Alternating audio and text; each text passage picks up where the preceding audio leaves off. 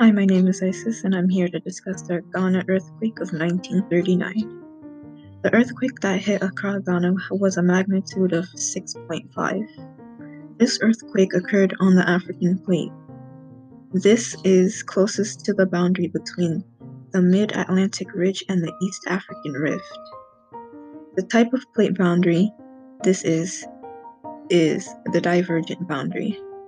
The motion of the divergent boundary spreads apart and creates a new crust by magma pushing up from the mantle.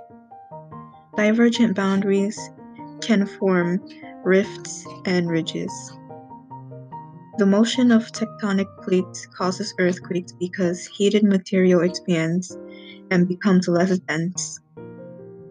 As the heated material rises, it pulls the cooler material down to replace it. This occurs in circular patterns known as convection currents. As a result of this earthquake, 17 people were killed and 133 others were injured. Properties and buildings were also damaged. The damage cost 6.7 million GHC or Ghanaian cedis and recoveries. Also, a landslide was created and a village was completely destroyed.